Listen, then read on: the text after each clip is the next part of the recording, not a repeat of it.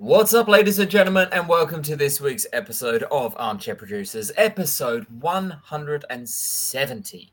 This week, we are going on from Beat Street with the Oracle herself. That's right, we are going through to her much smaller role than The Matrix. The 1990 Penny Marshall directed Awakenings as our chain movie of the week. We have also got, finally, we teased about it in the description last week about Cate Blanchett being in Tar, as well as the new Noah Baumbach movie on Netflix titled White Noise. I am your host, George Tarrant, alongside the man, the myth, the talent, Mr. Travis Croft. How are you today? I am fine and dandy. It's good to be back for the second week this year. I apologize if there's any extra noise for podcast or stream listeners because I have a fan running because it's a bit warm, and I imagine it's a bit warm up your way as well because you're upstairs. Yeah, I'm upstairs. I'm still working on the laptop at the moment, so apologies for anyone who is watching live and not seeing my delightfully pretty face in true HD. I will be getting myself a camera and microphone system set up again very, very soon. I've been in the middle of doing house renovations, so priorities are as they are.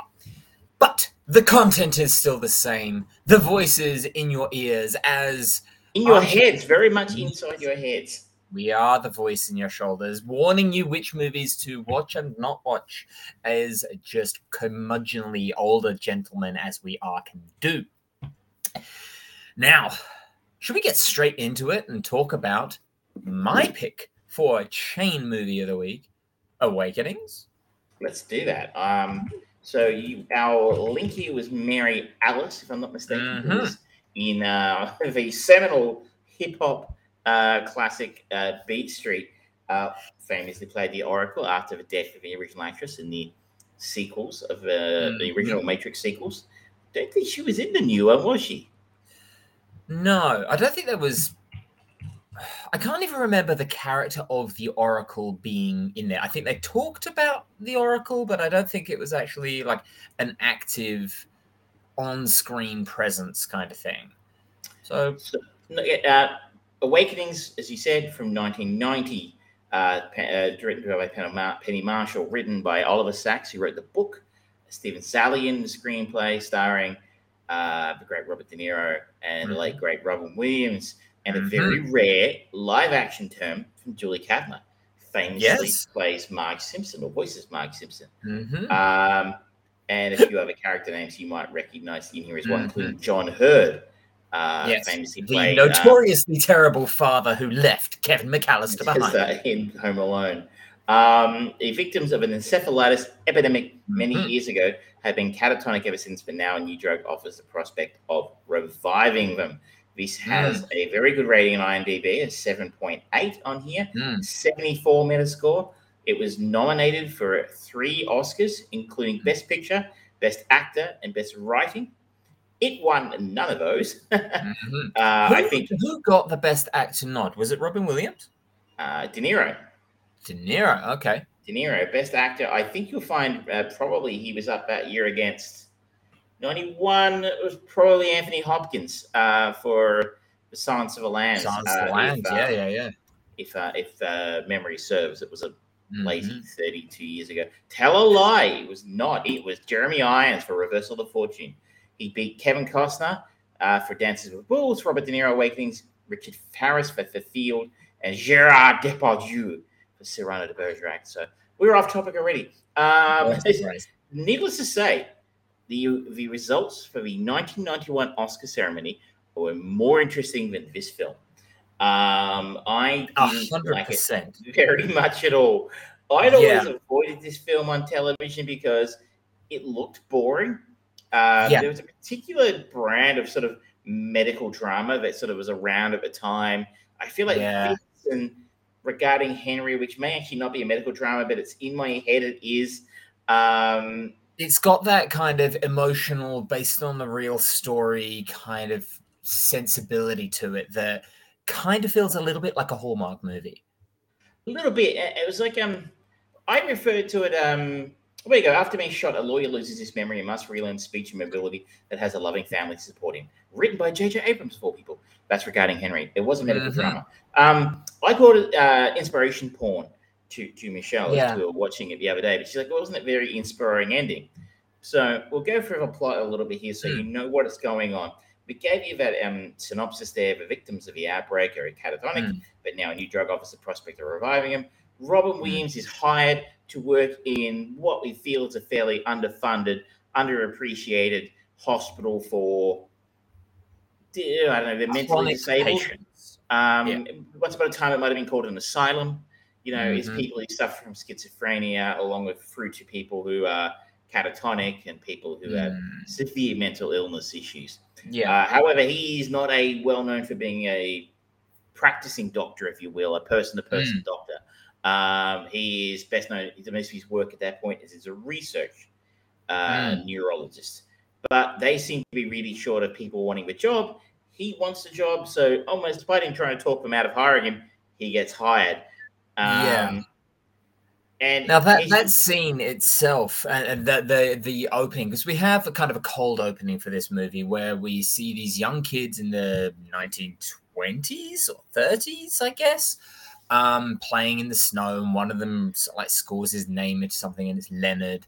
And as the story progresses, we find that is the young child version of Robert De Niro's character, and that is our cold opening for this. It then opens up with Robin Williams going in for essentially a very we need someone so who anyone will do interview, and they're literally stretching to the point of trying to find points where Robin Williams, who seems to be somewhat well versed in his field, to be, or at least suitable on paper, qualified enough to count. They go back to literally his medical school periods and just say, "Oh, you took someone's temperature, right? That's enough for him to get this job." So this position that he's going for is very much a caretaker role, essentially. You are correct. And it seems like his lack of experience really isn't a determining factor. He sees a warm body basically with a white coat. He really starts to take an interest in these catatonic patients. I think the first one he really starts to take an interest in is a new patient named Lucy, who he tries to figure out what's going on with her and he starts to really explore, I guess, the boundaries of their catatonia, if that's actually the right word. And he realizes that they aren't just statues. He throws a ball at them, they will catch them. And he starts to try and explain this to his colleagues, but they are unimpressed by his, and basically they're almost the Greek chorus, they don't pay attention, like who cares about these people? Just come in, do your job, go home. But Julie Kavner's Eleanor Costello, who is this, I guess, a nurse is assisting him, she believes in him. And this leads him to seeking out a drug after seeing a presentation that it would help Parkinson's patients, I think it was. And lo and behold, when he actually gets permission to apply it to one patient, that patient being Robert De Niro, who's one of the people who is catatonic, it works. Does it work forever? No is the answer. It does not work forever. It is not a miracle drug. For a little while, it almost feels like when he manages to wake up everybody using this drug. It almost feels like that. The Twilight Zone movie, the Steven Spielberg segment, everyone plays kick the can. All the old people play kick the can down the road. It almost feels like that. It's like they're out and about and they're partying and they're having a good time for the first time in forever. And this is supposed to be the feel-good moment of the film. Before the downside of Robert De Niro being the first patient to get the drug, he's the first one to then start to slide back into catatonia, and that's where they end up at the end of the film. Yeah. And you know what? At the end of the film, I really just didn't care. There was in spite of the message and design of this movie being the true awakening of treating them as human beings and trying to engage them and communicate with them in a way that they understand, which is inherently a very good message to have, regardless of whether you're a doctor or whatever. Communication and understanding, they take you a long way in this life. There was a strange, constant feeling of emotional dissonance, and there were a lot of things that they were trying to elicit emotional response from me as the audience that just didn't work or came off as entirely cliched or cringeworthy. And the injection of the romantic element between Malcolm Sayer and Eleanor Costello, it was like, well, gee, that's a surprise. Don't know, don't care. Nothing's going to happen with that until the very end when he learns the true lesson. And, you don't need my superpower to tell how this movie's going to end. The fact that one of the last things that we see is Dr. Sayer rewatching this video of Leonard and just saying, there was something special about it. It's like, yes, he was your friend. It's like, oh, yes, he finally made a friend. I don't care. You haven't engaged me cerebrally in that whatsoever. And I don't like the fact that that is my takeaway, because the message itself of treating people as a good thing, as how you would want to be treated, is inherently a very good, very close to my heart sentimentality. But this movie just destroyed the pathos and empathy that it wanted to and should have built. And it became, we say it a lot about a lot of movies where they're Oscar baity. It felt like it, didn't it? Yeah. It really felt like it was going for, it felt manipulative for me. Yeah. It was trying to elicit a particular reaction for me, but I wasn't, because I didn't care. And I kind of saw what it was doing. I'm like, no, I'm not going to let you do that to me. This is not to say it's a badly made film. The direction is high competence from Penny Marshall. Someone you would expect to do reasonably good work. Mm-hmm. The acting is pretty decent, actually. I don't know. It's an Academy Award performance from De Niro. It was probably at the time an interesting thing to see from De Niro, considering he was best known for playing, gangsters probably at this point in time, and badasses and stuff like that. But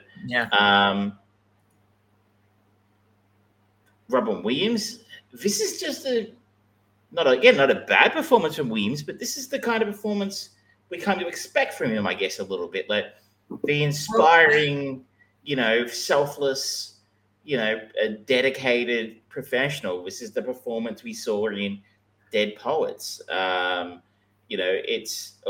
through to something like Patch Adams, which is significantly worse than this film even. But it's kind of what you expect from him when he does his serious roles. Well, that's it. I mean, this came in 1990, a year after Dead Poets Society, and then he didn't really touch too much on the serious thing until where is it? Let's have a look here. There's Birdcage. There was Jack, which strangely had a similar kind of feel. Hamlet in 96. He only had a very small role. Good Will Hunting in 97. This very much kind of feels like a prototype run or a rehearsal run for what got distilled into the phenomenal performance of Good Will Hunting. And it's not to say I dislike I just expected at some point to tell the patients to stand on their tables and say, "Oh, Captain, my Captain." I don't know. It was interesting, I guess, maybe at the time to see someone so famous for transforming themselves so effectively in the comedy roles that they're pulling it out of the bag so brilliantly in these dramatic roles. But I don't know. It just felt like nothing I hadn't seen from Williams before. And this is with 30 years of obviously, hindsight, and we know what came after this. But even by 1990 standards, it was. Didn't we see this a couple of years ago in that movie about poetry? And they inserted a very quiet, almost Rocky-esque, romance angle between him and Julie Kavner's character, Eleanor. They hint at early in the film, and then they come back to it at the end of the film. But you're like, oh, guys, no. We weren't convinced earlier, and I was kind of glad you skipped it. To come back to it as like somehow, was this his reward for doing good works as he gets to be with Eleanor at the end? Yeah. It was demeaning, and I think Julie Kavner has made the right choice in sticking to voice acting. I don't think she was necessarily bad. I don't think any of the performances were necessarily bad, but there was just no heart and soul in it. Like the fact that Dr. Sayer is socially uncomfortable as our leading man, as our entry into this character, as the character that we, the audience, are going to follow. That's not an easy start. There's not a good place to put the audience in because you just feel awkward and you feel uncomfortable, which, yes, that's what he felt. But at the same time, we want to have engagement with him. And having Robin Williams there, one of the most likable, magnetic personalities to ever be put on cinema, that casting-wise makes a lot of sense. But then when you don't give him the scenes or the level that is needed to really engage with him, it feels disingenuous and boring. And then when you layer in all these other things, it's like, yeah, it's a miracle. They're all up and running and working and it's great. It's like, cool. Again, you still didn't really feel that elation and excitement because you fucking knew that was gonna goddamn well happen.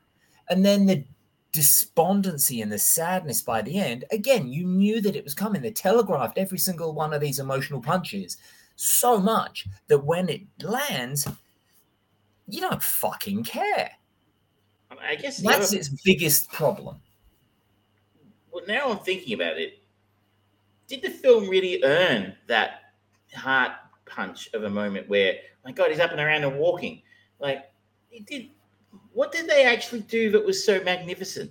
He went to a conference, heard about a drug, thought, that might be applicable to other patients other than the ones it's been strictly designed for, got approval, gave it to one of his patients, and it worked.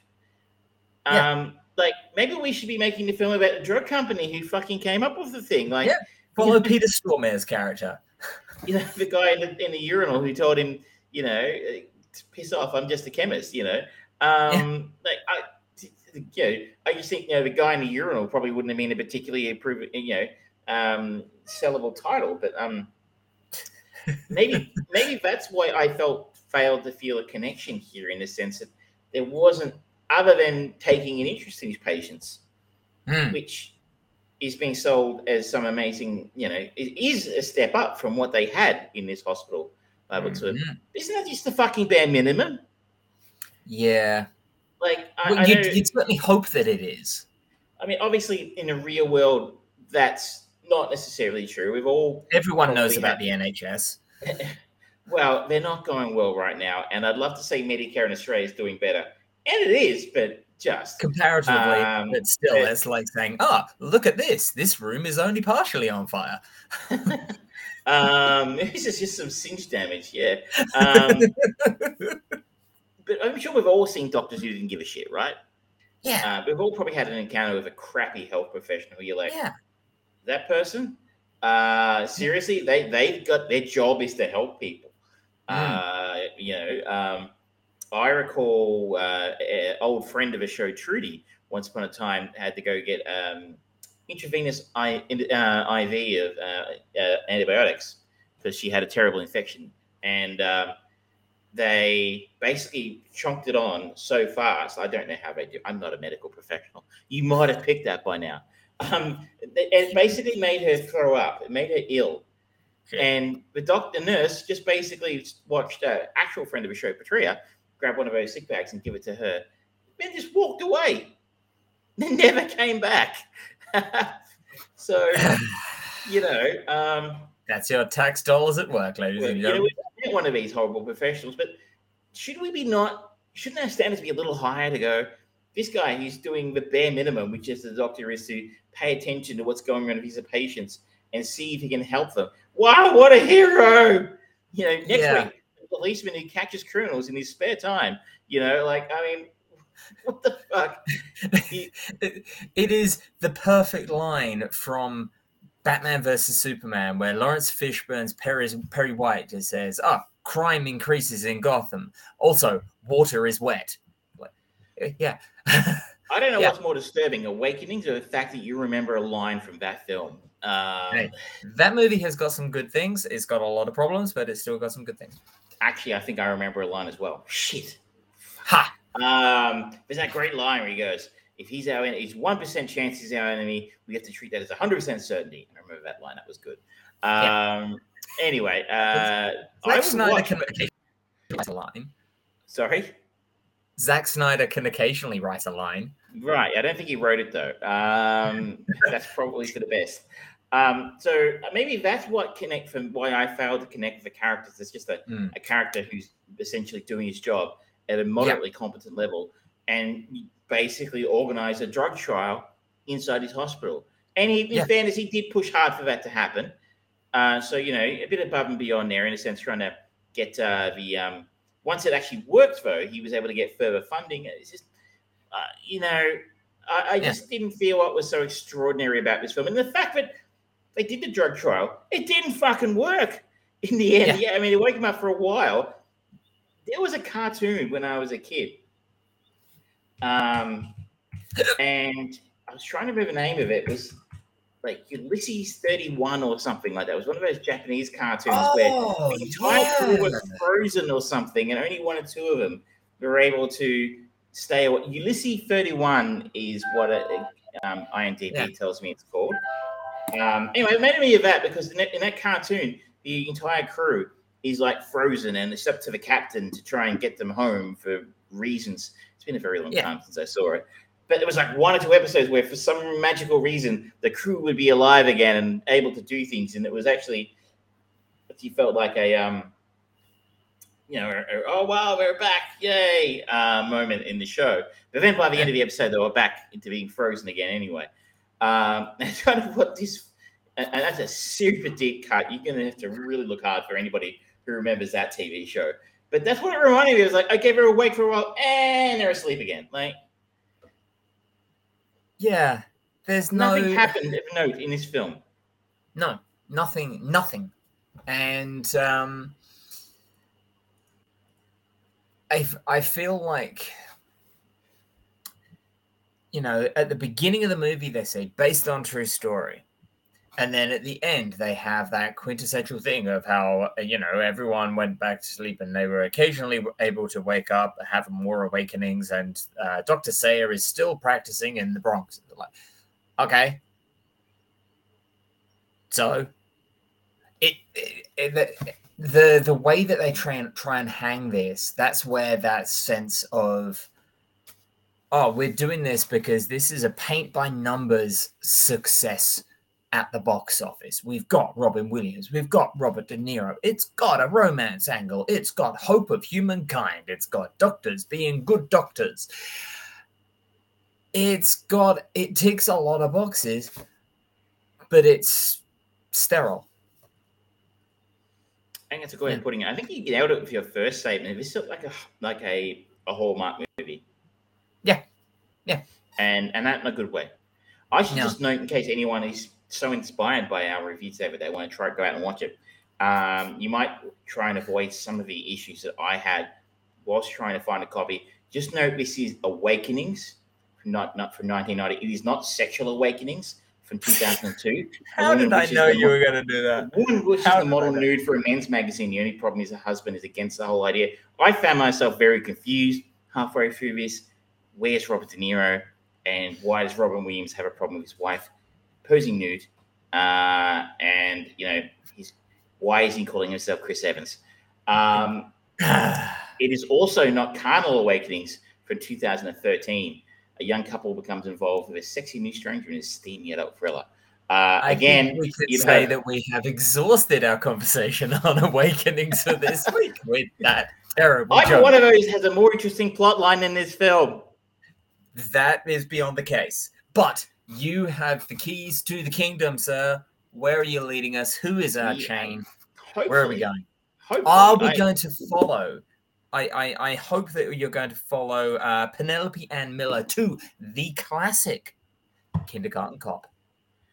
No, unfortunately, I didn't notice that one. I could have followed Alice Drummond, who, of course, plays the scared librarian at the start of Ghostbusters. No. But no. We mentioned him earlier. We're going to follow John Hurd. He of the Kevin McAllister fame. And hopefully we're going to a more interesting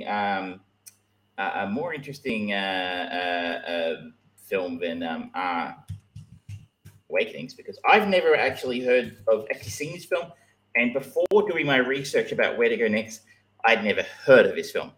This is the 1985 film After Hours, directed by a bloke you might have heard of called Martin Scorsese. I have not heard of this movie. An ordinary word processor has the worst night of his life after he agrees to visit a girl in Soho he met that evening in a coffee shop. After Hours, it can be rented from your Apples, your YouTubes, your Microsofts, and that kind of thing, if that's kind of jam. Okay. Stars Griffin Dunn, who might be a face a few of you are familiar. I think last year I talked about I Love Dick, which he was in. He's in a whole bunch of other things as well. Yeah. Okay. We also have one of the Arquettes, Cheech and or Chong, Linda Fiorentino, John Hurd, of course. Catherine O'Hara pops up in here, as does the great Bronson Pinchot. Okay. This, for those playing along at home, is available to rent on Apple TV, Amazon, and Facebook. So hopefully this one holds up. We haven't seen a Scorsese film for a while. I think we've used him as a previous link when we did the Robert De Niro film, The Greatest Showman, or whatever it was. Great comedian.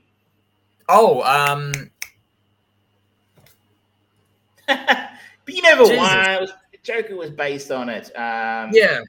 Chain movies. Here we go. It was one of King of Comedy. King of Comedy. I think that was Scorsese with our link in and out of that one. I could be wrong. No, it was Robert De Niro, because we went from Angel Heart to King of Comedy.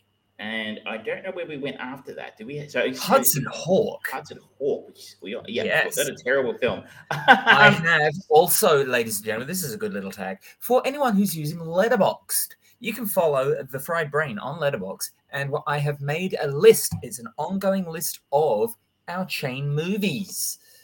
It's got every single one, and I'm going through slowly but surely and putting who the link is from one to the other. And we are officially, after Awakenings, on 100. But the first three are not legitimate links in the way that everything was. The first movie try to was change it up a little bit, didn't we? We had Streets of Fire, then we had the Philadelphia Experiment, followed by Final Countdown, and then we went from Tom Cruise in Top Gun to Legend, Angel Heart, and then the aforementioned King of Comedy. That was a long time ago. Jesus. It was. Yeah, we've got some of the movies that we have gone to. It's like, oh yeah, I forgot about that one. Like we did Under Siege. We've done Layer Cake. Don't remember that. I don't remember Layer Cake. If someone said to me, "Have you seen Layer Cake?" I'd be like, "No." Yeah. We've done Code 46, The Discovery, Go, Titan AE. Of course, one of the best movies on the list is Spice World. You fucker. Let's not forget Death Machine. Wake in Fright, Clue, The Pawnbroker more recently. We've had one hell of a interesting collection there. I will say, one of the things that is more generally not being used as a genre for a chain movie at the moment, comedy. We're generally going for more serious or scary or brutal, visceral kind of movies. I have to say, it's probably I might be guilty of that, as I'm very, very fussy about comedy. I find 95% of film comedies not funny at all. Hopefully, we're going to talk about this in a future week. But I saw The Banshees of Inisherin this week. Oh, I want to see that. Just in case anybody is thinking about this film and going, like, the first review on IMDb said, shoulder-shudderingly funny. I didn't laugh once. This is not a funny movie. Maybe there's a particular Irish sense of humor I didn't get, but it's not a comedy. That's not to say it's a bad film. We will, in keeping with our new policy, we'll try and facilitate once George has had a chance to see it. We can come back together and we can have a chat about it for the show. But I'm just going to give you that warning up front. If anyone tries to tell you it's a comedy, it's not. Alrighty. Well, so I'm very fussy about comedies. Someone recently tried to help me watch You Don't Mess with Zohan. I made it 13 minutes into the film. Yeah. Adam Sandler has not made a successful comedy movie in a long time for me. Quiet taste, and I don't have it. But should we now move on to something we have both seen? Yes. That being the new film from Noah Baumbach.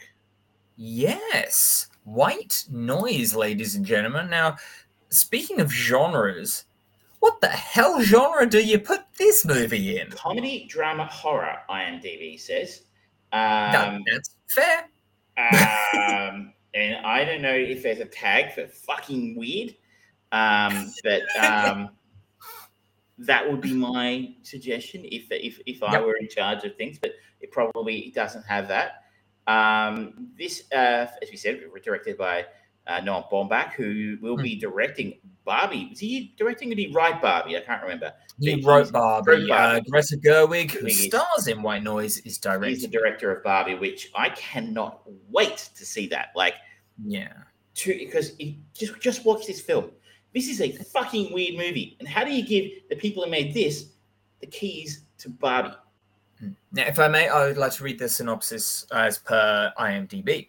By all means. So, it dramatizes a contemporary American family's attempt to deal with the mundane conflicts of everyday life while grappling with the universal mysteries of love, death, and the possibility of happiness in an uncertain world. Yes. Okay. So, written and directed by Noah Baumbach. It's based on a book by a guy called Don DeLillo, who I had never heard of, but through some research, I have found is a bit of an iconic author of, I think, postmodern American literature. My brilliant and beautiful partner, Michelle, who is the owner of most of the interesting-looking books behind me, the crappy ones, they're mine. But she, being a writer herself, was familiar with DeLillo's work. I said, never heard of him. I'm surrounded by talented writers. I myself am not one. That said, of the three of us, who's paid to write on a regular basis? Not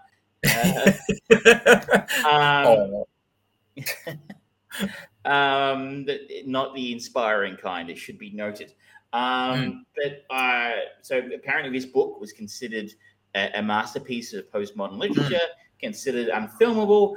I would agree with that synopsis. So it stars here, great cast. Adam Driver, Greta Gerwig, Don Cheadle, your three big stars here.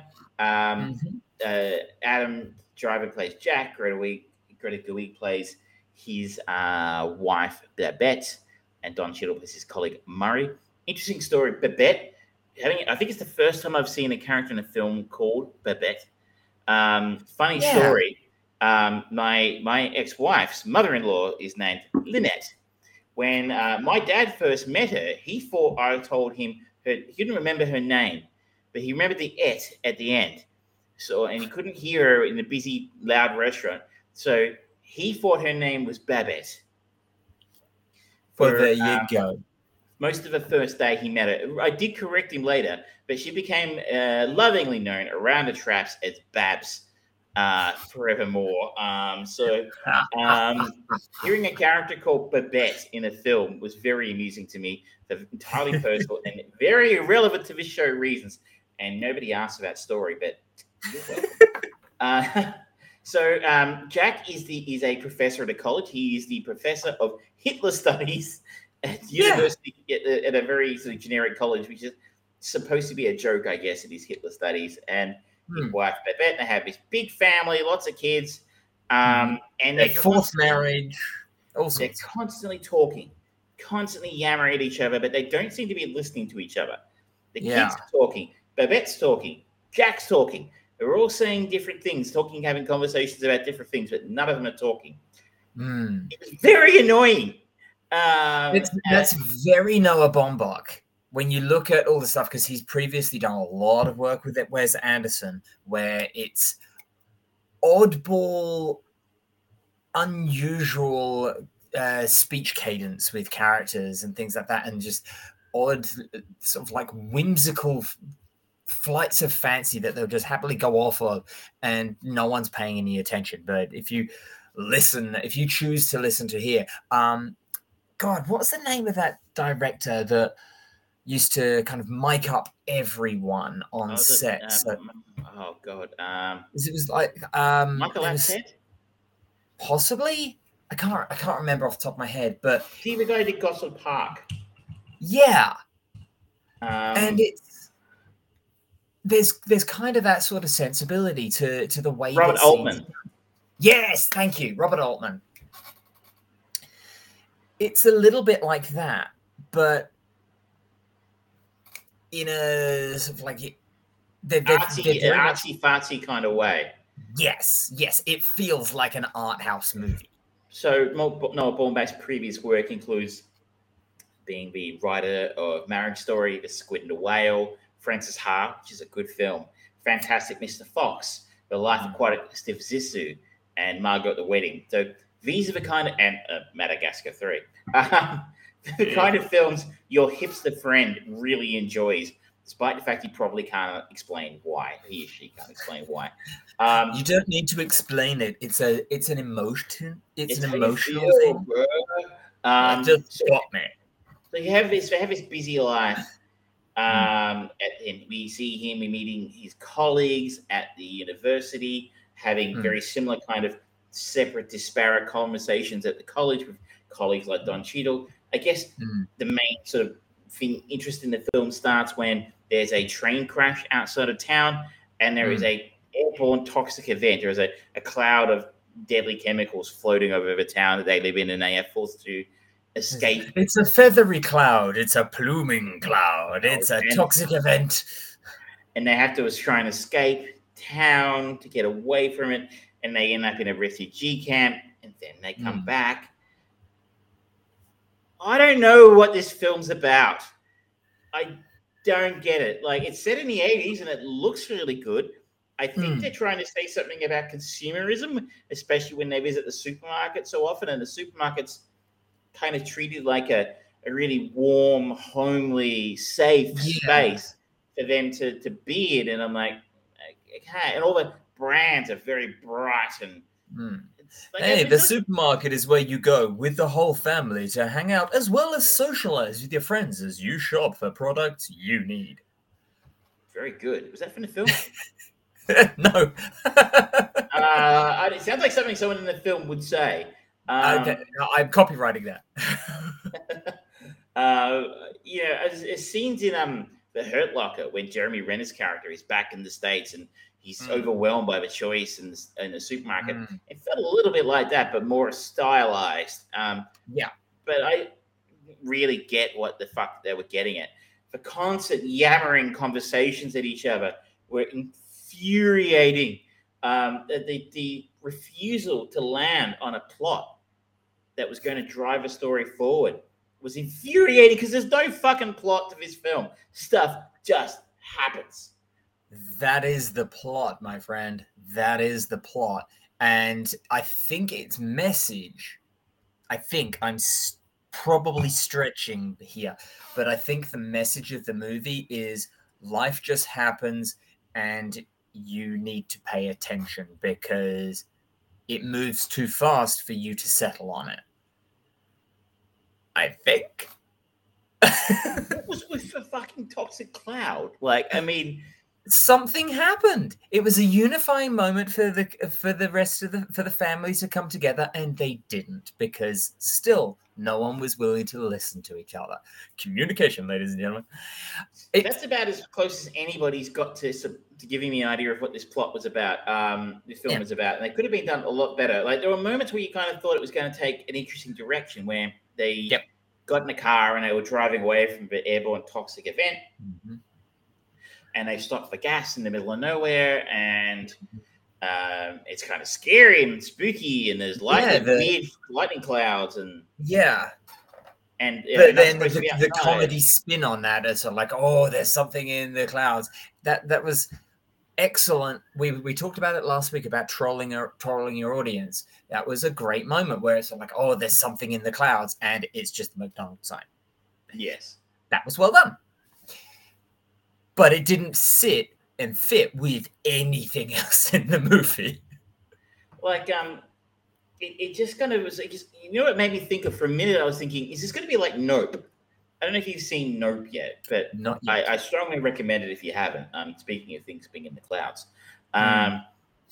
In that was, I guess, Jordan Peele's film about spectacle, and you can listen to him talk about that ad nauseum around the place. And if you can listen to Jordan Peele, do, the guy's fascinating to listen to. But, you know, quite aside from his points being made about spectacle and that kind of thing in Nope, it's actually pretty entertaining as well, and kind of makes a fairly effective monster film because it had a monster in it. And the monster isn't just the family or society or Adam Driver's, comb over. I mean, like, I guess I was thoroughly, I wouldn't say I was disappointed because I didn't know what I was getting when I watched this. I thought, great cast, interesting director. This could be worth watching. And in the end, I got an artsy-fartsy 80s film. It went for way too long. And 2 hours, 15 minutes. Oh. It was boring as fuck. Like, I hated this movie. This is one of the worst films. I haven't seen a film this bad. It had such potential for a very long time. You see a film like Death Machine, which I keep coming back to, it's a pile of shit, but they didn't have much to work with. Now let's talk a little bit about the talent on the screen here, because it seems like there is a rule developing with Adam Driver, and that is he is good when he's downtrodden, when he plays downtrodden, whether that's just naturally like when Harrison Ford is good when he's essentially just playing Harrison Ford, or Sean Connery is good when he just is able to turn any character into Sean Connery.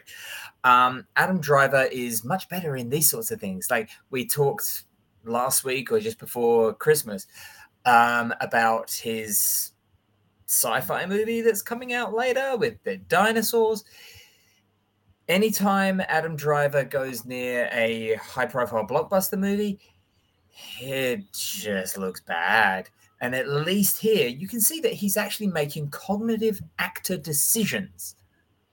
And they are interesting, like the sequence between him and Don Cheadle almost sparring when they're talking about Hitler and Elvis, and the way that was shot. It was really interesting. It didn't make any sense.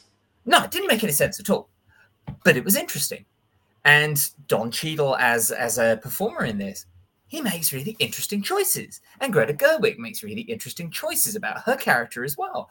But none of it manages to connect, which is the biggest fault of the movie. Maybe that's the message. Doesn't matter how good you are, you're not going to connect with anyone, so you're alone in this universe.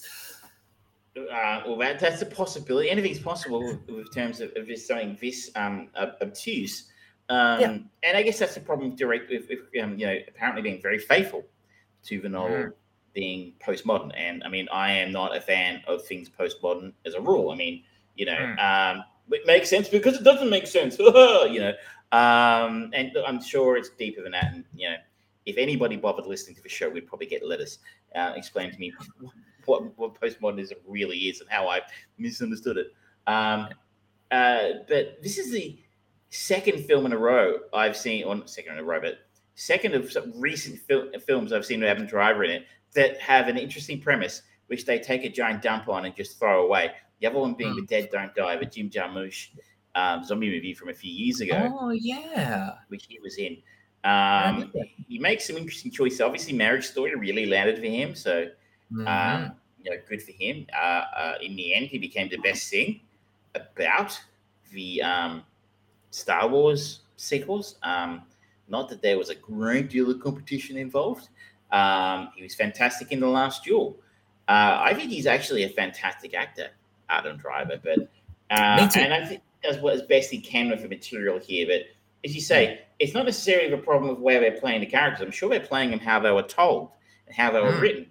Greta Gerwig is a sensational actor, by the way. I'm a big fan of Greta's, and I think Yeah. she's a better director than she's an actor, Yeah. personally. So that's Agreed. bodes very well for what she's going to do with Barbie. But she's fine in this, and her perm is spectacular in this. It's on point. It's on point. See, the film looks fantastic. The set Yeah. design, the art direction is brilliant. It looks really like it feels like the 80s. They've really nailed the vibe. But if they were told to play it like, inconsiderate, disrespectful, non-attentive motor mouse, then good job. They got it right. I think Greta's fantastic. I think she's great in this. I think Don Cheadle is bizarre but fun in this as best he can be. I think I'm more interested. My interest level perked up a little bit when Don Cheadle popped up on the screen. Mhm. He's a magnetic actor. I think he's great to watch. But Yep. I'm going to go back to this film makes no sense. If you love artsy fartsy crap that Noah Baumbach made with Paul Thomas Anderson, then you're going to. Is that the right Anderson? Did I get that right? Wes Anderson. Wes Anderson. Sorry, my bad. Wes The Life Aquatic, a fantastic Mr. Fox, a squid and a whale, that kind of crap. I'm sorry, They're not my favorite films of all time. Wes Anderson is not like. I feel like he makes films that they look fantastic and they feel like they're very substantial, but in the end have no nutritional value at all. If you like those kind of things, and you're probably going to dig this. And it's on Netflix, so if you've got a Netflix subscription, check it out, I suppose. But my suggestion would be, if you like films with stories, then this is not one. Do you remember a few years ago, David O. Russell? Smash and kill. David O. Russell came out and said, I think it was after it's an American Hustle, or one with Yes. and he said, I'm not interested in story, I'm interested in character. I got me paraphrasing there, but it was something like that. Yeah. And I don't think you can make a film with one but not the other, personally. Yeah. I think this is a filmmaker who's interested in characters, not the story. And the story for me just wasn't there.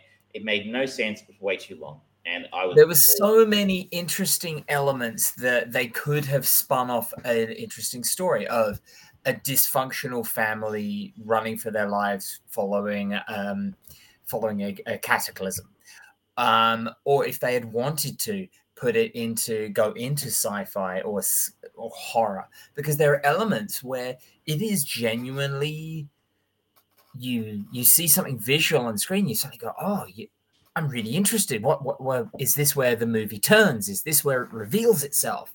Like the sequence where Adam wakes up in bed and there's just the figure that kind of just walks suspiciously through to the bathroom and walks back and stuff. It's like, that's creepy, and the face through the blanket and stuff, it looks fucking scary. It's like, yeah, that would scare me. But it never truly leads anywhere or pays off anywhere.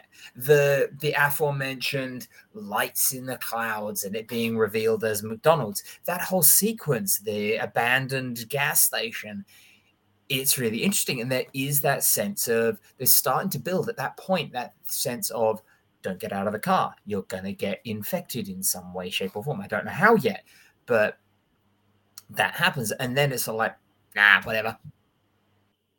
Every time Noah and the cast and the story come together in these little moments that just tease something, it hurts twice as much because it never gets paid off, or it never gets revealed or completed.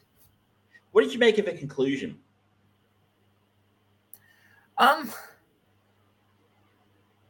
kind of strangely liked the conversation they had with the nuns about religion and God and the afterlife and stuff, and that did kind of tie in with the theme of both Greta and Adam's characters being phobically scared of death, and just the illusion of, we don't talk about that here. Shut the fuck up. You want to deal with that? It's here for you if you want it. Otherwise, we don't give a damn.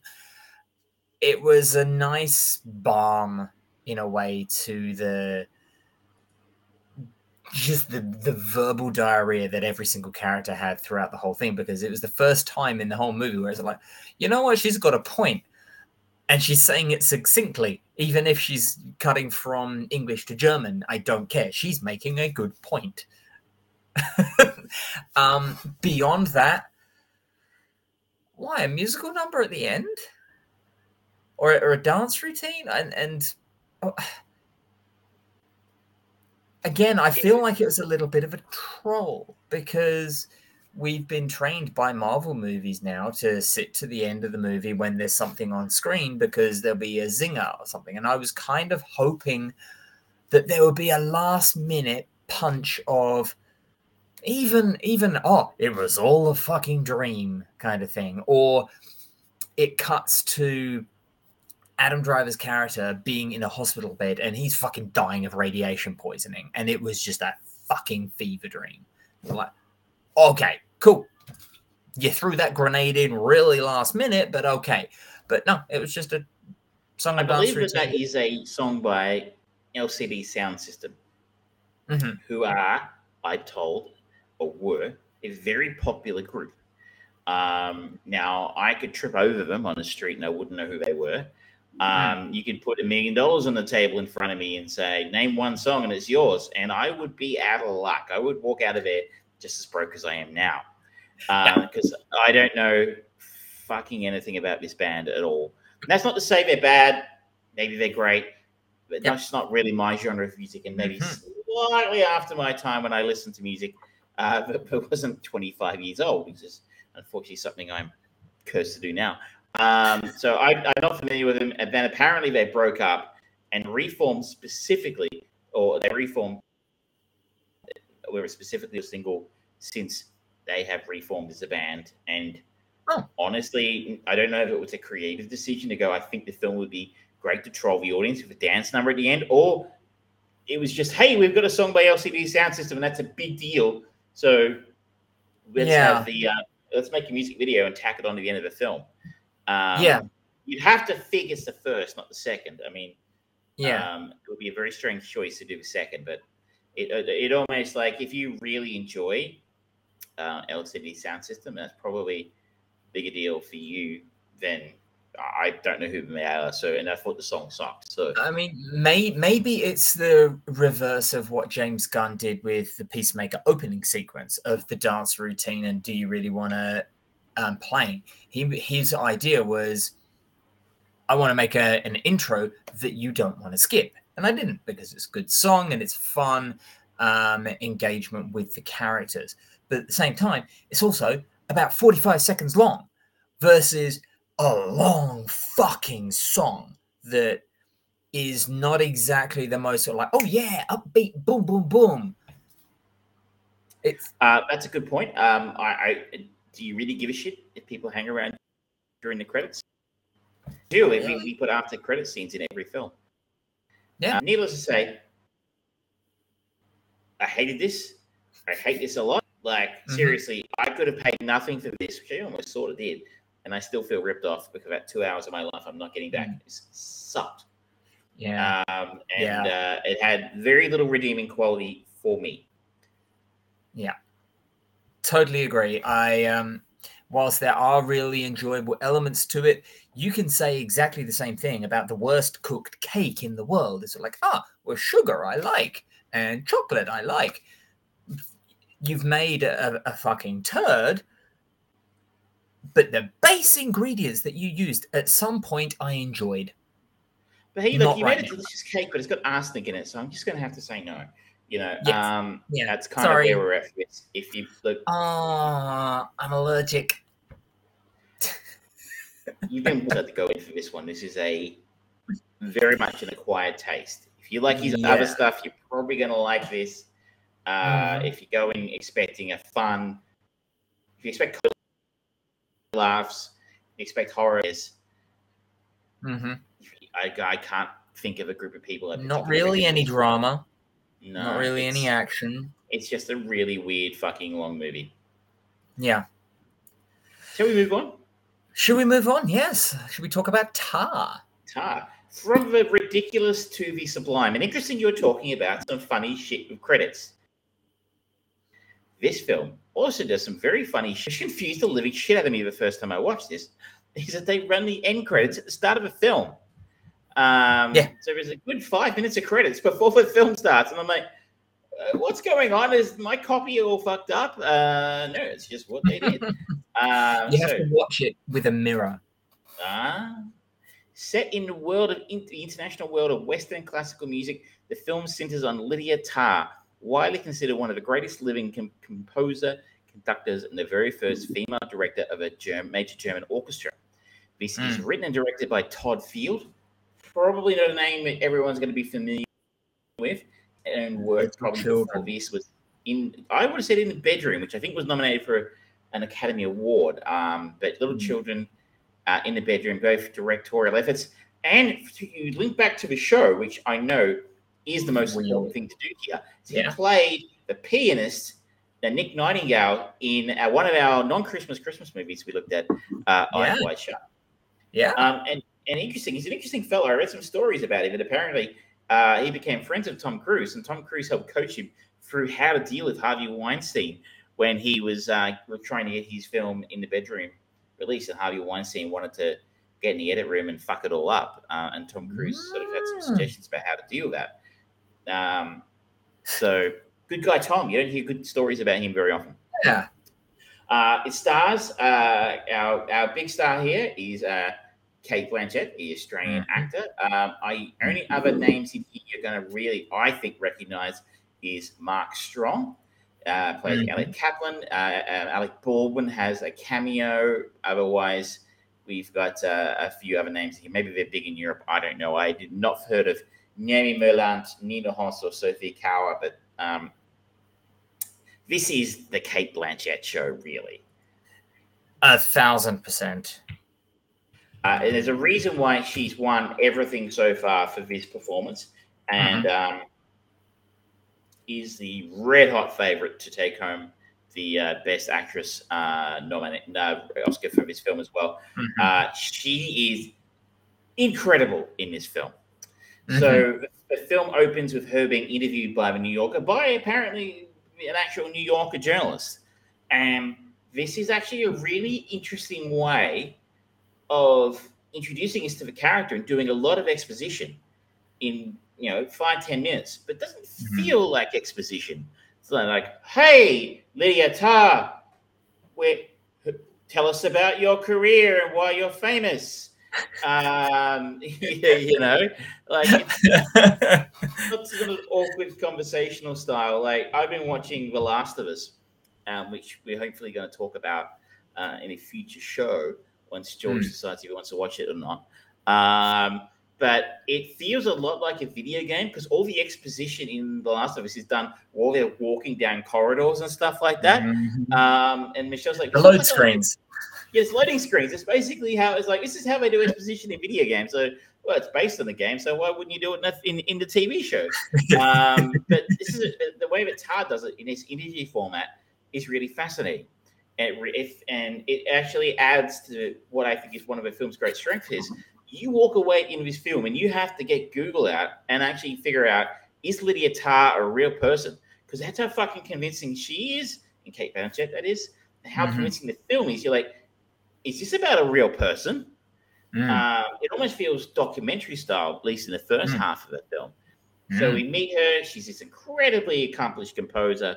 She's done everything in the world of classical music, which, you know, most people will not be familiar with what those things are, but we take it from the interview that she's very famous. We cut to her having lunch with Mark Strong, who is a bit sycophantic towards her, and her upcoming performance to do Mahler's Fifth. Then I think we move into one of the more interesting parts of the film where she actually teaches a class at Juilliard and has a massive confrontation with one of the students who's not into listening to Bach because he's a cis white composer and he didn't live, you know, particularly great life, you know. And the kid who plays the student in it is brilliant. One of these, you know, Gen Z kids who, you know, like, well, if they don't meet my standards of today, if 400-year-old person lived a completely different set of standards and they should be ignored. And, you know, he's fucking frustrating as all hell. I don't think you found this in your watching. He also speaks very, very quietly. It was annoyingly so. Speak the fuck up, kid. I literally had to put the subtitles on to figure out what the hell was going on with some of the things he said. But here you go in one direction. You're like, you think this is going to be about cancel culture, and it kind of is, but not the way you expect. We see Lydia move back to Berlin to be with her wife and her child, and to direct the Berlin Philharmonic. I think it's the Philharmonic.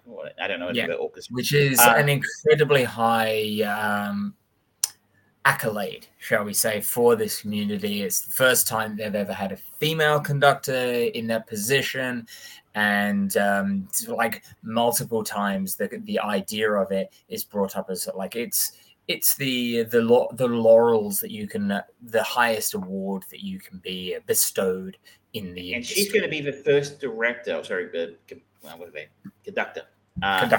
to complete the entire sequence of Mahler's symphonies with the same orchestra. That's a really fucking big deal, apparently. Yeah. So we meet her wife. We start to learn what's going on in their life. And then there's some interesting cuts into the film where we see Lydia being filmed by somebody else with their mobile phone. And they're almost on a FaceTime call, and it's like comments popping up on top of the call.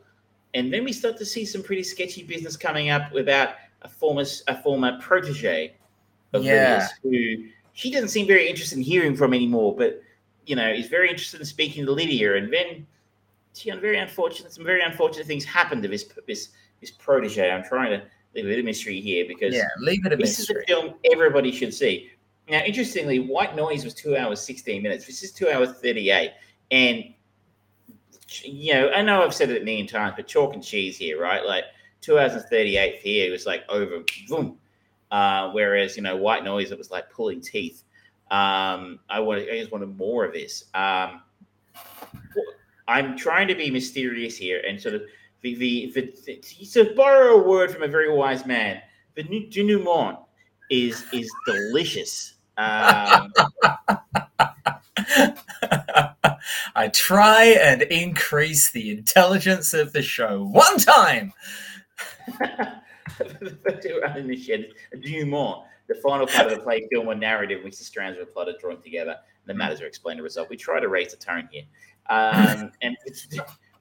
but I loved the denouement of this film because it didn't just end at a certain point, whereas the central drama, which all comes to a head towards the end of the film and resolves what's going to happen with Lydia. But Lydia's story keeps going. Yeah. And there's a couple of very interesting ways one can interpret what happened at the end of this film. So maybe, what do you think? Should we go a little spoiler town on this one for a few minutes? And let's chuck the spoilers up for the next five or so minutes, just to give people an opportunity. Considering this is going to be one of the heavy Oscar runner movies, people do like to watch those. we don't want to spoil that. We don't want to take that away from you for So come something back like in at about an hour 10, and you'll be back hour on 10. board. Yeah. You've been warned. So Let's go. for those who are stuck around, the denouement, the central crisis of a film is that Lydia has been having affairs, essentially, with her students. She has been exploiting her position of power and influence over younger students who want an opportunity to play with her orchestras, to engage in sexual relations with them. In a not entirely dissimilar way to what we've seen with the likes of Harvey Weinstein.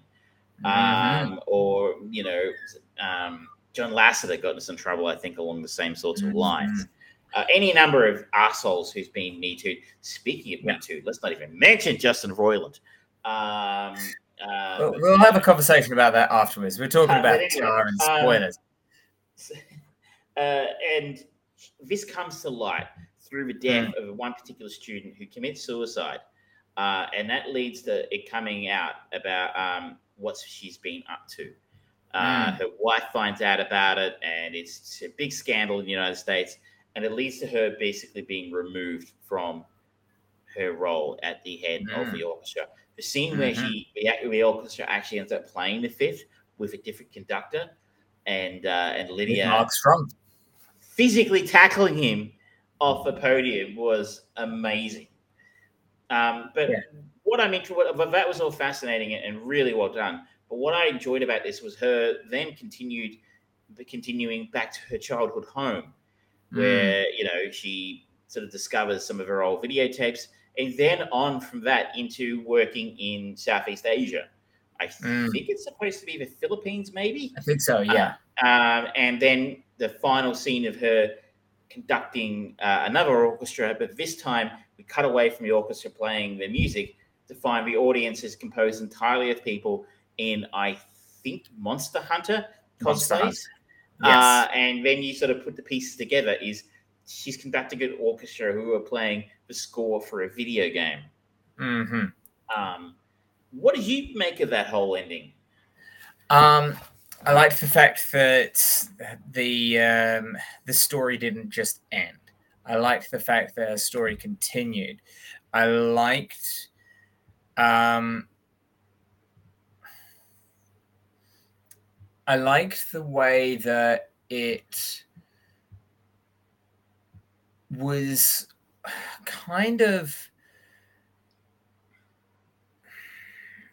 you know what I didn't like the end for one simple reason is it was a low blow for cosplayers and because it just feels like oh, she can't get any work except in this area, and so yes, that is deserved of people who take advantage of their position and are monsters, because let's face it, in many ways she was a fucking monster and she deserved no good things.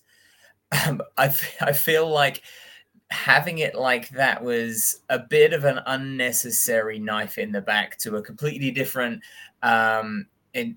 entity of entertainment consumer than what we've got, because everything that we've seen before has been almost like all the all the characters were almost ripped from the menu as like they're elite, the highest of the highs, and there's oh yes, we're just fantastic, and then suddenly throwing her in with the everyday people, the fact that she's being taken around on a tuk-tuk and she goes on a Kentucky tour and things like that, and it's very back to basics. It's like, those look good. I don't like that she's having a good time. I don't want to see her having a good time. I personally feel like it would have been better if it had just been the meeting that they have with her agency, and just like they're talking about collateral damage and kind of rebuilding the brand. I kind of would have liked it if it just ended there. You wanted a harder ending then? Yeah. See, I think it's a couple of. I mean, one of my thoughts about the ending was initially, I think you take away is that this is the lowest of low. This is her plumbing the depths. Hence, you could see it as a stab at people who enjoy video games and cosplayers. But I mean, let's face it, right? I mean, I don't know anything about who would be conducting orchestras in the Philippines, but it's not exactly the zenith of the industry or the classical music world. But initially, I think you're supposed to sort of. Well, my initial takeaway was like, this is all she can get. You know, that's what she look at what she's been reduced to. But when I had to think about it, one could actually spin it in a more positive light, which you were kind of getting at there a little bit, which is we have that meeting with her agency, and they're like, we need to start working on rebuilding the brand. And from there, we cut to Southeast Asia, where she is now working in a very different world or a different angle on the classical music world, where, we've got the very hoity-toity, stuffy, cold world.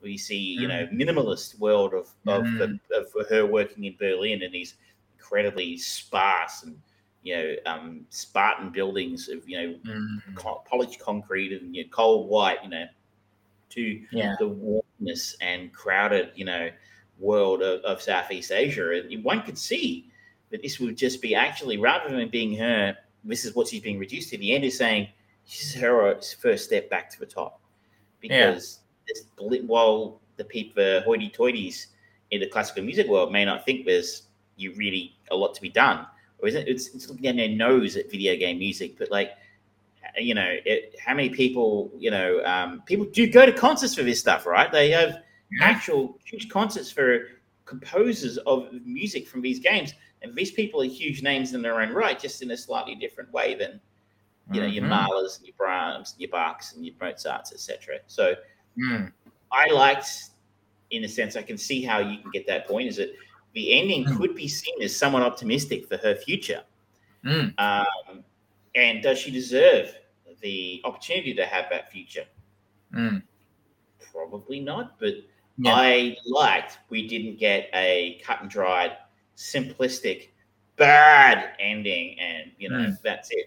I like to get an ending where you can look at it a couple of different ways about exactly what the film's trying to say, which she's done. Or not done. Now, I'm going to take the spoilers off, just so, because we did say that we would only talk for 5 or 6 minutes. The other thing that I found challenging about this movie is it's a compliment and a criticism of Cate Blanchett in this role. She is fucking terrifyingly good, and nobody is able to keep up with her.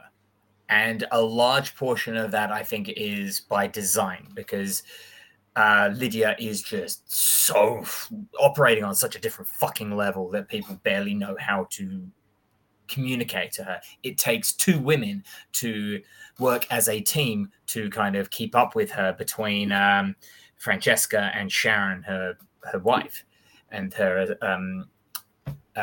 personal assistant. And even then, they are shown just with the little looks and expressions and tones that they feel like they're not keeping up. And this is entirely the Cate Blanchett show, which makes it hard to watch, because it's like a little bit like what I said with Robin Williams' character in Awakenings, where he is incredibly socially distanced and he doesn't know how to communicate and deal with other people. Whilst that is very quickly glossed over, in this, it is the laser-focused spotlight thing that we are being driven on, which just makes it very hard. This is not a movie where you can just sit back and let it happen to you. You are studying something so meticulous. This is a piece of clockwork, organization, and skill to balance Mayer's the extravagance of Mayer's compositions, and we are seeing it through just one fucking person. It's really hard. This is not a. But this is not a Friday night at the date movie kind of movie, I would say. Yeah. This is a film that demands this is an analysis movie. This film, I found it compelling. I found it very interesting to watch, and I needed to get to the end to find out what was exactly going on, because it kind of plays out a little bit like a thriller later in the film in parts. But you're right in the sense that this is probably not easy watching for a lot of people. And you do need to pay attention. The sound is kind of weird. Like I said earlier, not just that guy whispering earlier, but there are a few points where the sound's a bit iffy. At least that's how I found it. I don't know if they're doing a Christopher Nolan here or what. But I think you're right in the sense you definitely want to be paying attention to what's going on in this film, or you might miss something important. But for me, that's why I go to the movies. That's why I watch movies, is because I want that kind of complex, intricate storytelling. And see, I love seeing a great performance, and most people do, I think. And seeing Cate Blanchett in this film is one of the great film roles I think I've ever seen. I remember, I think I've seen a few. I thought to myself, Michelle Yeoh is a lock for Best Actress this year. I don't know. I don't think so now. It's a damn shame, because she's incredible in Everything Everywhere All at Once. I think the thing that's going to tie it up between those two is accessibility. Everything Everywhere All at Once is more marketable than Tar. And even just looking at it on a pure trailers basis, the trailer for Tar kind of sells it a little bit more as a thriller than it necessarily is. And that can put off an audience. And the highbrow content, or the world that Lydia operates in, classical music conductors, why do I fucking care about that? Oh, a woman works out how to be a fucking badass fighter and things. One of those is just more palatable to the average audience. But well, fortunately, the average audience aren't actually voting in this. It's the Academy. And you're right. Look, I mean, either actor will be an incredibly deserving winner of the award. Like, we loved Everything Everywhere at Once, and look, Ke Huy Quan is a fucking lock. I'm certain he's a lock for Best Supporting Actor. The other guys who are in there did some great work too. But sorry, it's his. I'd suggest it's getting Best Supporting Actress as well. It's got Stephanie Hsu and Jamie Lee Curtis, so I think it's Jamie Lee's getting it personally. And look, I don't think it'll get it. I think Spielberg's winning Best Director. I haven't seen The Fabelmans yet, but everybody seems to think it's his for that. Whereas I think if the Daniels could get that, I think the Daniels are going to get Best Original Screenplay, because that's the award they give to quirky, weird little films that they don't quite feel comfortable giving director or picture to just yet. The Tarantino Award, that's the one he had twice. You know what I mean? They didn't want to give Pulp Fiction Best Picture in '95. They gave it to Forrest Gump. So they gave Quentin Best Original Screenplay. But I think this is arguably the best performance I've ever seen from Cate Blanchett. She is incredible in this. I would, for anyone who kind of wants to get an idea of a simile, I would say the closest simile you're going to get is J.K. Simmons in Whiplash. Good call. Yeah, great call. And it'll be interesting to see if she wins this. This will be her third Academy Award. Okay, she was one for, I think, Elizabeth? The Aviator, and The Aviator, one for Blue Jasmine, and this will be her third. That would equal Meryl Streep. So then you've got to come into the conversation: is Cate Blanchett the greatest living actor going around today? And that greater minds than mine will come up with an answer to that. But did you actually enjoy this? No. Would you recommend it? No. I don't know who, beyond real cinephiles who want to experience something different, I don't know who would actively seek this out or who this would engage. I like this movie, but I kind of feel like it's single bloody minded, and that makes it a challenge to watch. And you said it right at the beginning. with the unusual credits and the end credits being at the beginning. I know people who would just go, "Where's the fucking movie? Fuck this," and bounce after the first 5 minutes. And they would be doing themselves a disservice because of the powerhouse performance. At the same time, there is no single storyline going through except the slow twisting of the character of Lydia just to watch her unravel. And there are many people who love that kind of thing, but I think they're all already going to be interested and invested in this movie. I don't know how I would sell this movie to someone else as a recommendation. Friend of the show, Patrick, he is purposefully stretching out and doing movies that he otherwise wouldn't do. He's, as he would say, he's a bit of a baby when it comes to horror movies, so he's been on a horror binge. This is probably not the type of movie that he would inherently enjoy, but if he wants to really stretch himself in a very different genre and style of cinema, this would be a great possibility. But it's gonna fight every second of that 2.5 hours. That's a good point. It's probably going to be a challenge for a lot of, as I said, casual goers. I can see your point.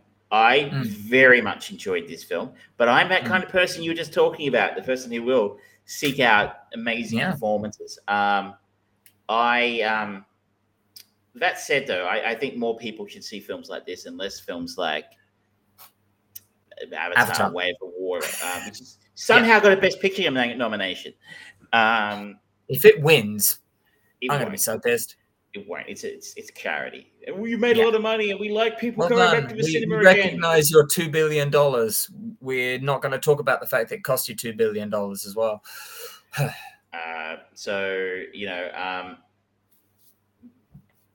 think it's the kind of thing people should be seeing because I think it's amazing, and I think I said the fact I had to actually stop and at the end of a film and go, "Is she a real person?" I think speaks volumes for the quality of this film, and I think it's a masterpiece. I thought it was extraordinary. I think it's got lots of different things about the corruption of power and the Me Too movement and how it can apply to both genders and what it looks like for people on the inside. And I think there are questions in here about how do you separate the art from the artist, and we'll go into that in a second, I think. But I enjoyed it very much. That I can see your point, but don't go into this expecting something that's going to be a popcorn movie, because it absolutely isn't going to be. This is something you need to invest your time and attention into, and if you do that, you will very much be rewarded. Yeah. Now, shall we move on? Let's just talk. We're gonna quickly do binge browse bone. So, have you got any nominations for binge this week? I am going to go with the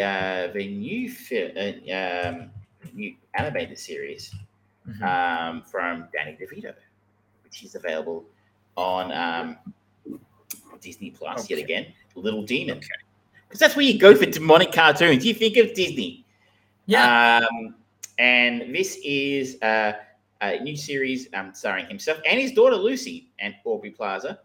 After being impregnated by the devil, a reluctant mother and her Antichrist daughter attempt to live an ordinary life in Delaware. This is a lot of fun.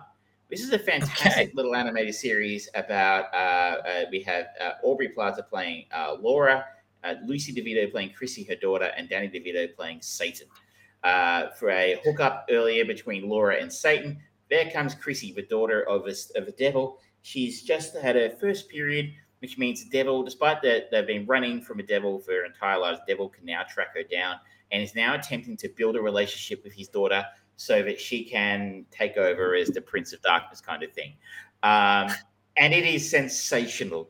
Absolutely sensationally, hilariously funny. Really risque, really out there for Disney Plus. Like, this is not for children.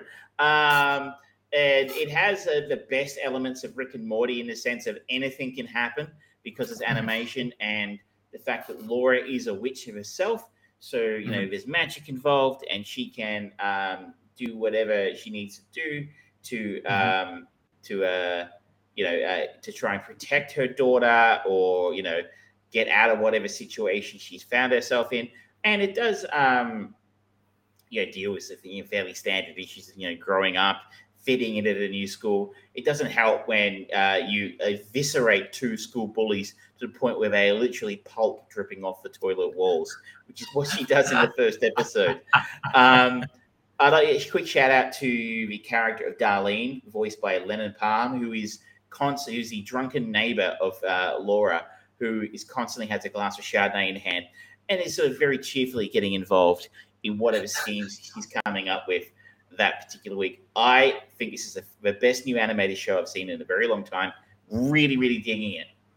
Okay. It kind of sounds a little bit like the 2007 series Reaper, which was but it's funny. Yeah. That was always the problem with that show.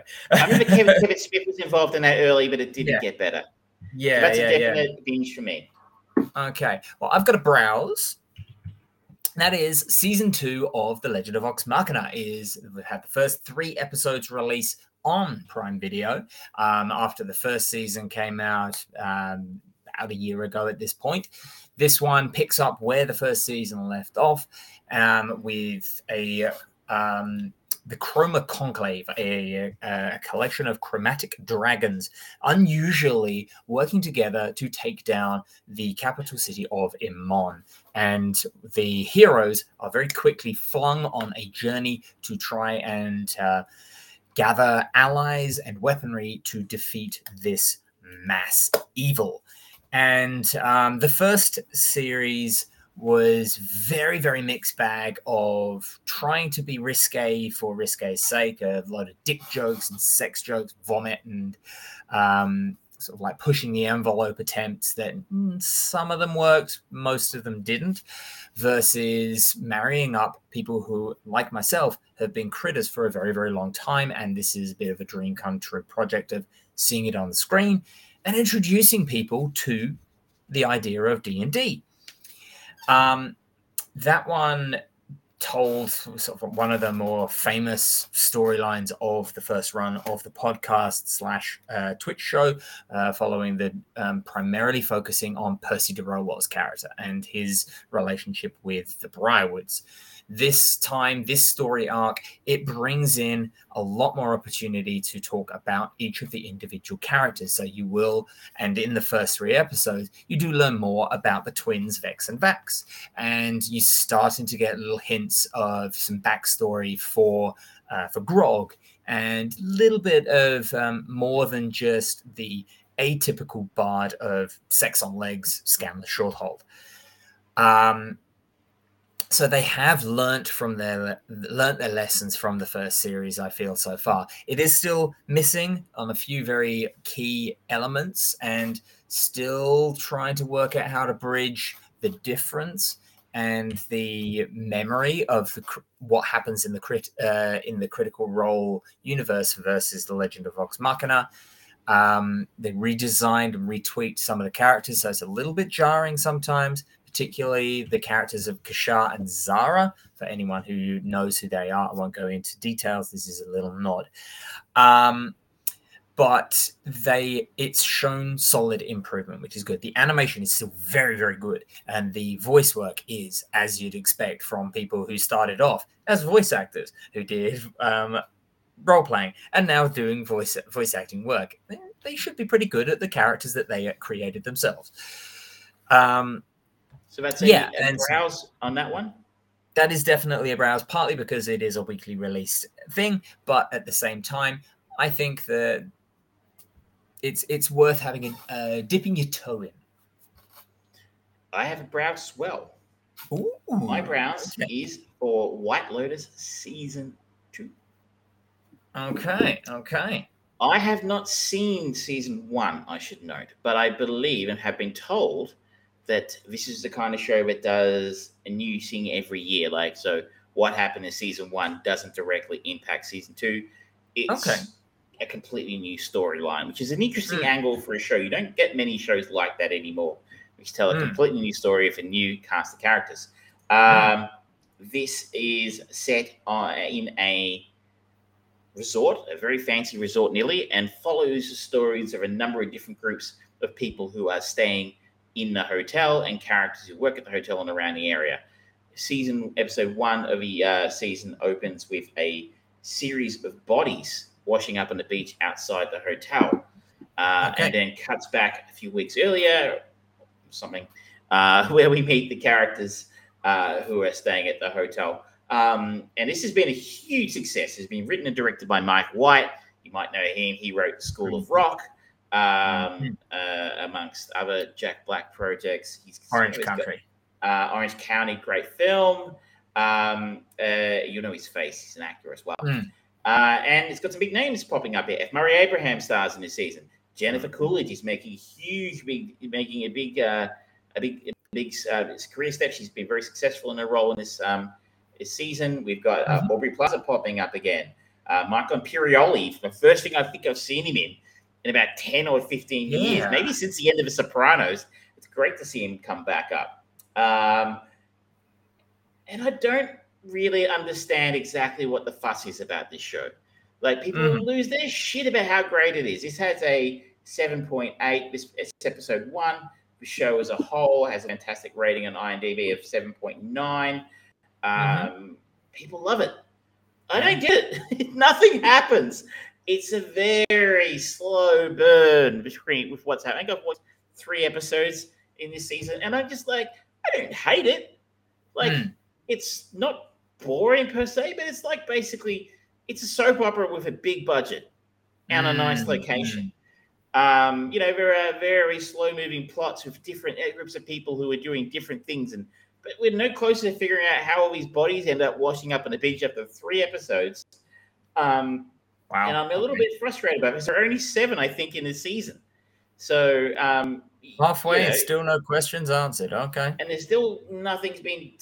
I think I can pick what's going to happen. I mean, there's Aubrey Plaza and her husband are there, and they're staying next door to his business partner, her wife, and the Aubrey Plaza's character really hates his business partner who's staying next door, but they're going to end up fucking. And it's like you're telegraphing that punch a mile away. But I'm not saying I will never watch it again. I might come back to it and work for another couple episodes to see if I can, figure out why people love it so much. I'm just curious. So, like, if I keep watching, maybe it'll start to make sense. But for now, it's a browse for me. Pick it up if you really like nice locations. I heard a rumor that season 3 will be shot here in Australia. Okay. It'll probably be doubling up as somewhere in America, but it's fine. It's very. I think the first season was somewhere else. The first season wasn't shot in Italy as well. I think it's like they shoot it. It's designed to be that the White Lotus is a chain of resorts around the world, so it could be a fancy resort in Queensland. That's what I heard. All right. Okay.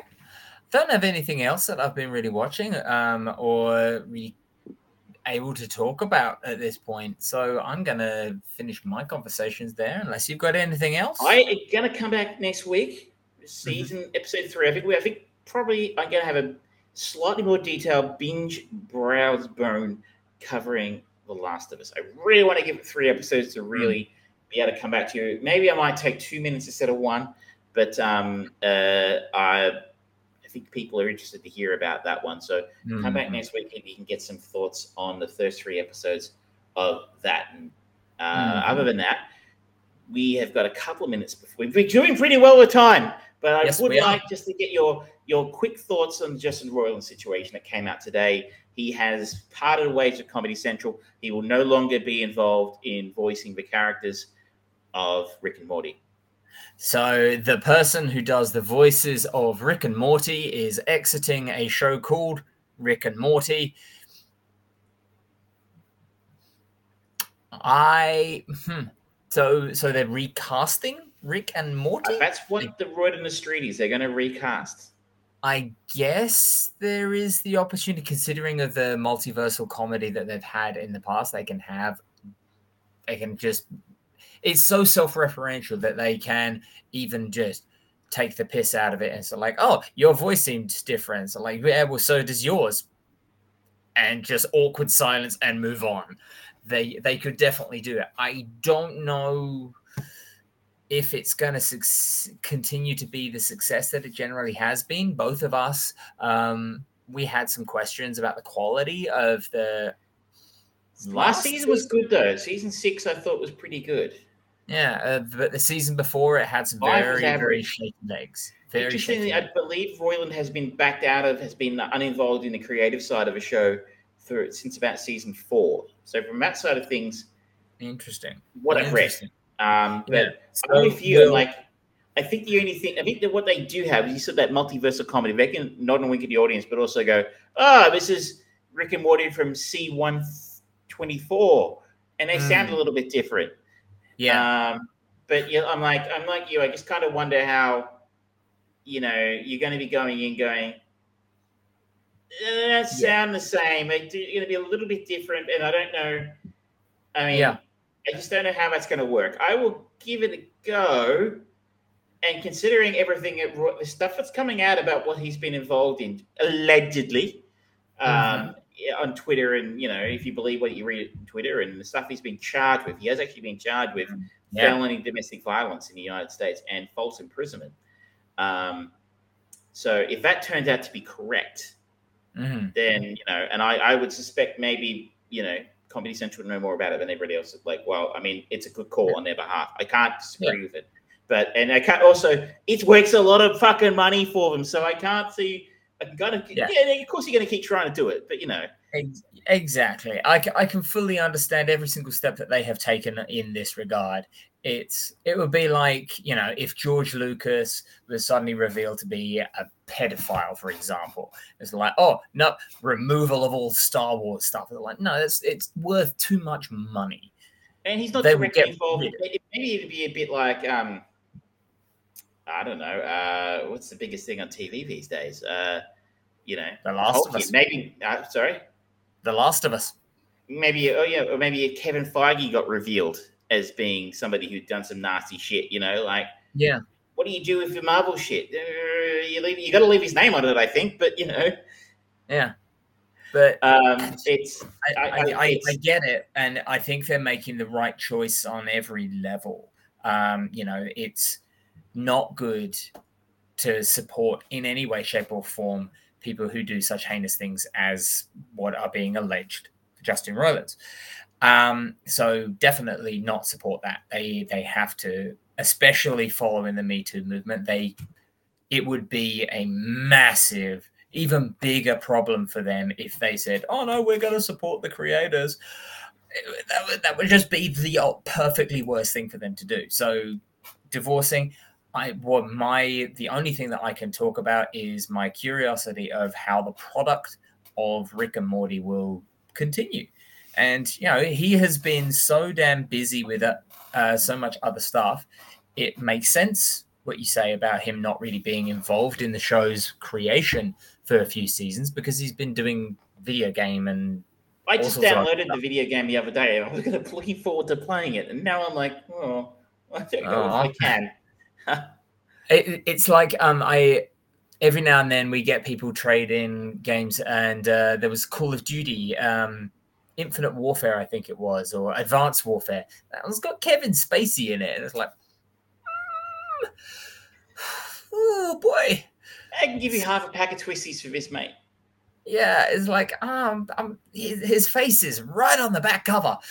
I just nah. Well, I mean, we'll wait and see on that one, but that was a little piece of gossip for today. Have you got anything else, or should we let people? We might get in under an hour 40. No, I've got nothing that's on my mind right now. So let's get it at 140. Ladies and gentlemen, thank you so much for joining us this week on Armchair Producers. You have seen the sunset behind me. We have been talking about our chain movie of the week, Awakenings, following on from last week's Beat Street, care of Mary Alice. We talked about White Noise on Netflix, Tar, which is currently doing the circuits, for fantastic applause for Cate Blanchett's performance in that one. We had our now regular spot, Earth Binge Browse Bone, and we talked a little bit about the Justin Roiland's fuck up, should we say. But next week, we are going to be talking about After Hours. After Hours, the Martin Scorsese directed movie. Travis we might even, George has teed up one for me. I'm going to try and get around to watching Devotion this week, which is on Netflix. Jonathan Major's fighter pilot film. And I think we're going to try and organize for you to see the Banshees of Inisherin this week. Yes. And then that will be hopefully what we have to present for you next week. Yeah. And if anything else comes up of monumental importance, of course, we will talk about it as soon as we can. Ladies and gentlemen, thank you so much. Don't forget to like, subscribe, and share Facebook, Twitter, YouTube, Twitch, at The Fried Brain, at Evil Trav, twitch.tv/The Fried Brain. No, twitch.tv/Armchair Producers. That one. Yes, that's the one. And if you have recommendations for movies for us to watch, please let us know in any of the comments on any of those platforms. We do read them, we do listen, and we only block people who say, hey, do you want more subscribers? We are very happy with our Russian bots. Thank you very much. And government officials who check to see whether or not we should be on some kind of watch list. And I think the answer to that is yes. Definitely. We are fantastic white noise. Ooh, tying it together again. On that note, ladies and gentlemen, thank you very much. Good night. Good night.